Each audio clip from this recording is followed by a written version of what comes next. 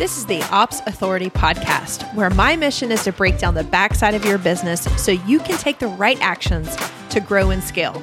Hey, I'm Natalie Gingrich, a small business operations expert, and I'm going to give you a front row seat to real solutions that will help you reach the vision that you have for your business, all while equipping you to put out those inevitable pesky fires and those fears that pop up.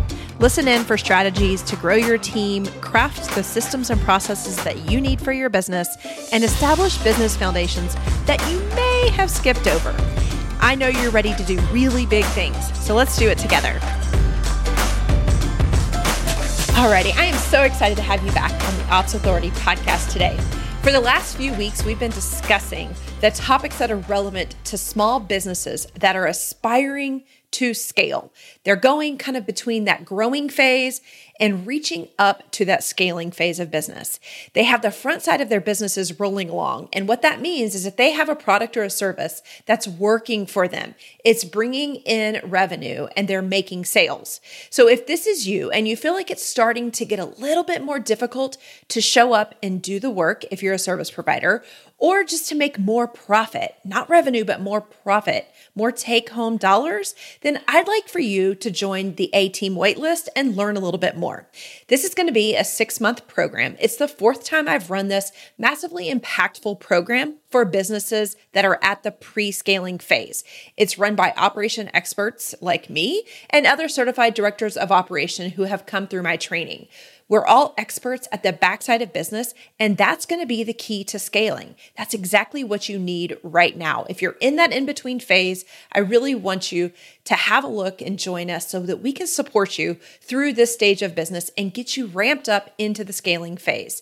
You're going to get real action steps, like step by step, what to do every single month. You're going to have accountability, and both of those two things are going to come together to accelerate your business. This is the program I wish I would have had. I've created it. I've seen it transform other people's businesses. And I hope that you'll join me and hop on the wait list at theopsauthority.com/A-Team. All right, let's continue the conversation this week and talk about something that the market comes to me for often, which is scaling through people. So sometimes I call this human capital, sometimes I call it talent, but these are all HRE kind of words, HRE, like human resourcey.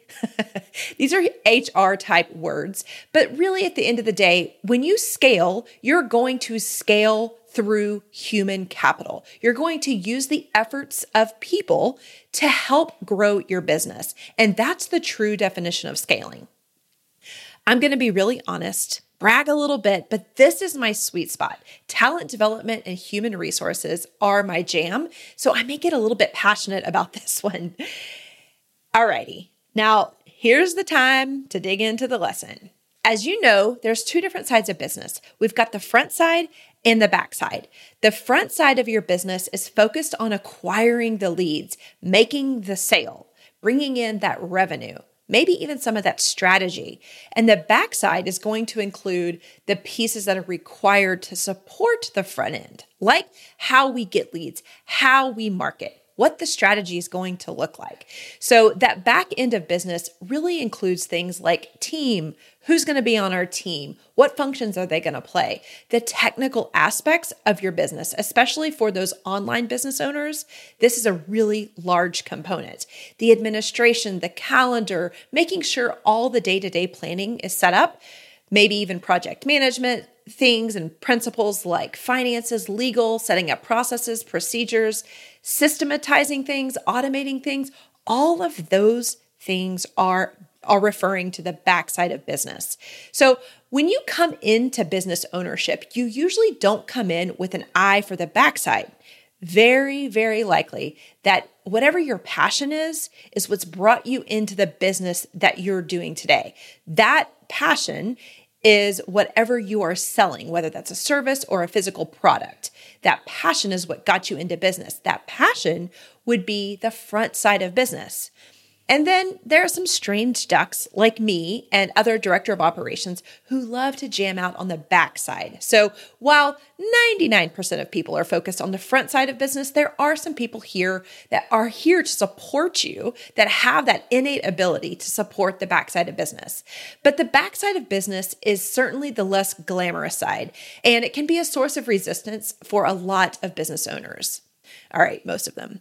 It's kind of like right brain and left brain. You have a preference of which one you naturally pull from, but you don't pull from both at the same time. That's kind of how I look at the front side and back side of business. It has to be a deliberate effort to shift to the other one.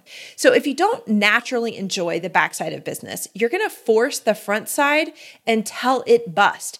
For example, you're going to get visible in 1,000 different ways, but you maybe won't have an opt-in set up to capture emails or create an outline of courses. And then you realize all the tech that's required to actually create the course. So there's two sides of everything. My point is once you realize you must put effort into the backside of your business, you realize that you can't do all the things by yourself. Hence why scaling through people is a thing. This is where growing a team becomes enticing. There's an inherent risk and a hesitation because growing people probably isn't your expertise. I just realized what I said. Growing people. If you're a mom, maybe that is your expertise. But what I mean by that is growing talent isn't your expertise. But I will tell you that team growth is absolutely, unequivocally inevitable for scaling. So if that's your goal, you've got to buckle up. Listen to the rest of this episode. So who do you need? What do you need? And who are these people? These are all tough questions that plague growing business owners. The thought of hiring often brings up thoughts like, it's not that hard. I'll just keep doing it. Or I just don't have the time to train someone. Or I don't even have time to think about what I need. Right? Have you ever felt like that? Well, today we're going to talk about what you can do right now, today, to make your first or your next hire so much easier, and I will say much more effective. So let's go. First thing, you have to have your finances in order. And I know you're probably asking, what in the world does finances have to do with making my next hire? I'm going to encourage you to have a profit and loss every single month to keep up with it, but to actually review it. So it's one thing to get the numbers back from the accountant or from someone on your team, but it's another thing to actually look at it. I've supported so many businesses that have a P&L, but don't actually look at it. So let's start with not being that business.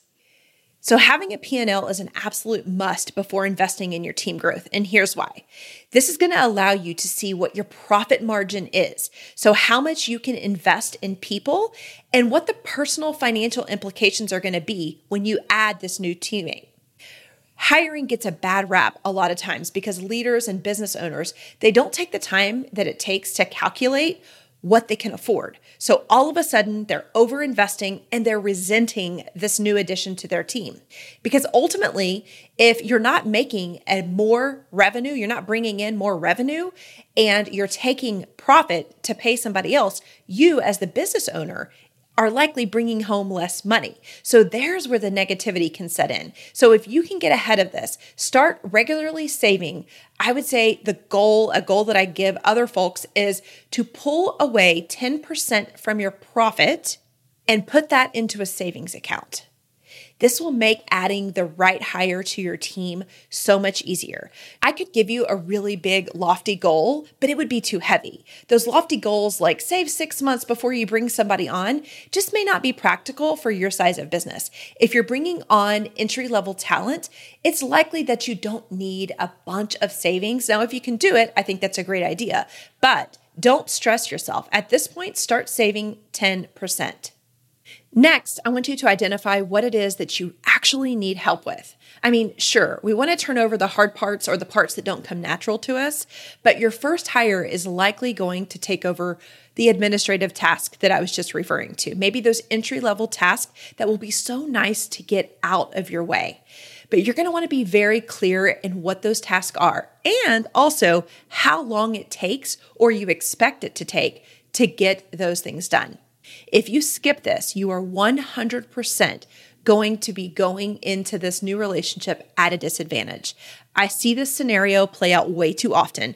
Business owners are stressed and overwhelmed, and rather than taking the time, the owner throws up a Facebook post saying that they need a VA. There's no details. They just need help. They're desperate. They need another set of hands.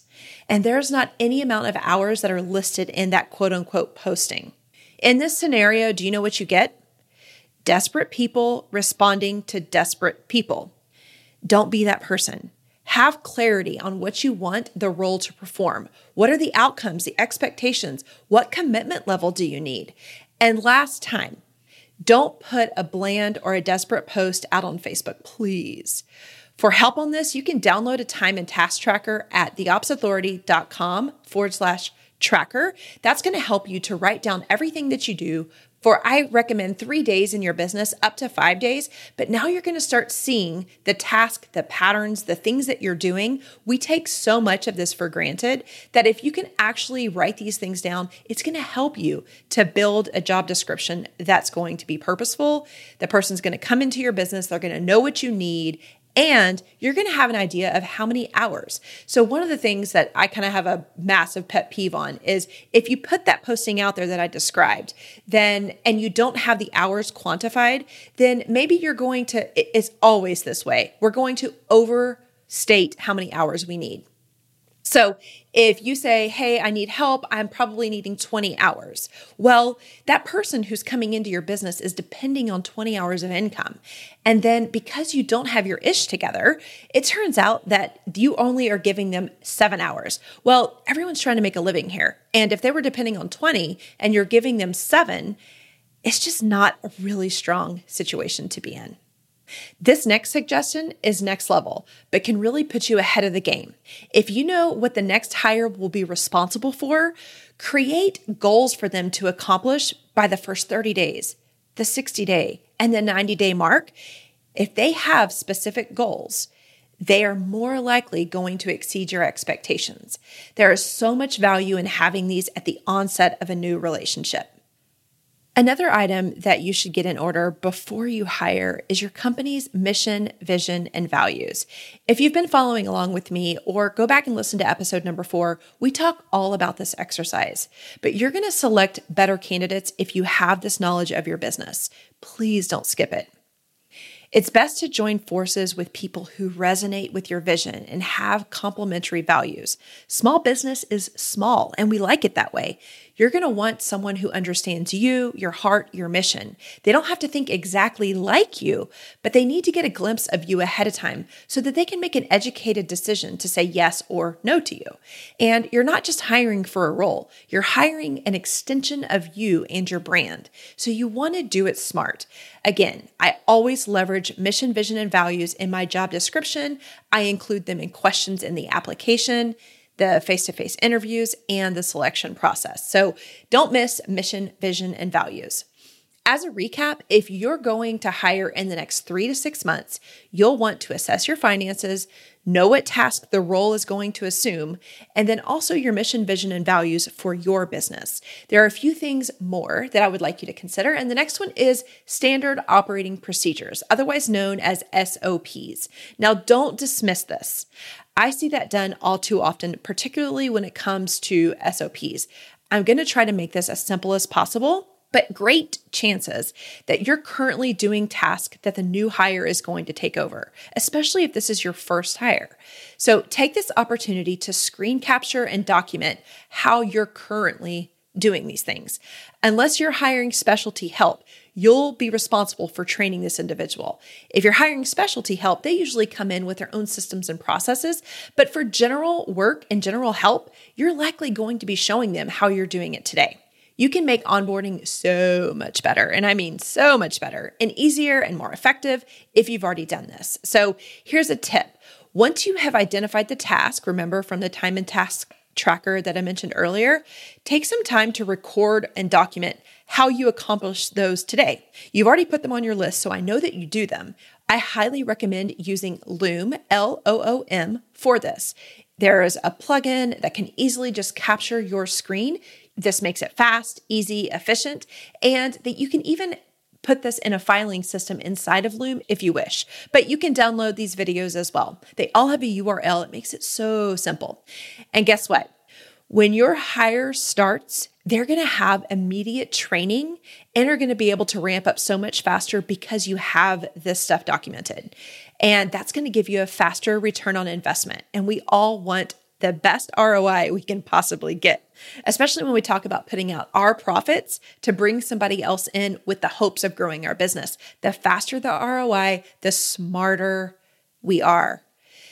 The sooner that the new hire is going to be able to pay for themselves through the time savings or generating new revenue, the easier it's going to be to scale. So don't waste time today. Go ahead and start documenting what it is that you're doing. This doesn't have to be super formal. You can make it a list. You can write them out. That's perfectly acceptable. But I think the way that I see this world going today is to screen capture. Do this over Loom. Make it fast and easy. Lastly, before you hire, make sure that you have set aside time to train this person. If you've done what I've talked about today, they're going to already know your mission, vision, and values. They're going to know exactly what they're responsible for. You're going to have the finances to be able to afford them. They're going to have the videos or the documentation for how to do what you want them to do. But nothing will take away the face time that's necessary when you're bringing somebody new onto your team. They're not there just to be task rabbits. You want relationships. I promise you, the deeper you get to know somebody who's going to be joining you in your mission, the more important it is to have that face time, to build depth there so that they can effectively be a team player. Don't gyp yourself of the full value of this hire by not allocating time for training, okay? Okay, I see it way too much. As a business mentor for others, I know that the eagerness to grow a team is there. But to ensure that you're doing this purposefully and smart, I really want you to take this episode to heart and turn it into action. As with every episode of The Ops Authority, I want you to have an action plan and turn this information into purpose. This week's ops activity is to review your finances and see if it's possible to begin saving 10% of your bottom line or your profit for your future hire. And of course, I would love for you to join me at theopsinsiders.com. That's where you can join our private community. That's an extension of this podcast where we continue the conversation and have real discussions over these ops activities. So I'll be in there soon talking about ways to get this 10% savings started. I look forward to seeing you scale your business through human capital and talent. And if you anticipate hiring in the next 6 to 12 months, I recommend you join my upcoming 6-month program, the A-Team Accelerator. This is one of the topics that we're going to go deep in, and I hope that you'll join me. You can sign up for the waitlist at theopsauthority.com/A-Team. We are going to be opening the doors very, very soon, and I can't wait to see you in there. You're going to hear from me in a week, and I hope you guys have an amazing, productive week. Thank you for investing just a little bit of time to listen to this episode of the Ops Authority podcast. I am so grateful to be surrounded by real action takers like you who are invested in growing their business through operations. Will you add one more action to your to-do list today? Visit theopsauthoritypodcast.com where you can join our community of business owners and other ops experts. You're going to hear from me in a week, but in the meantime, do big things on the backside of your business.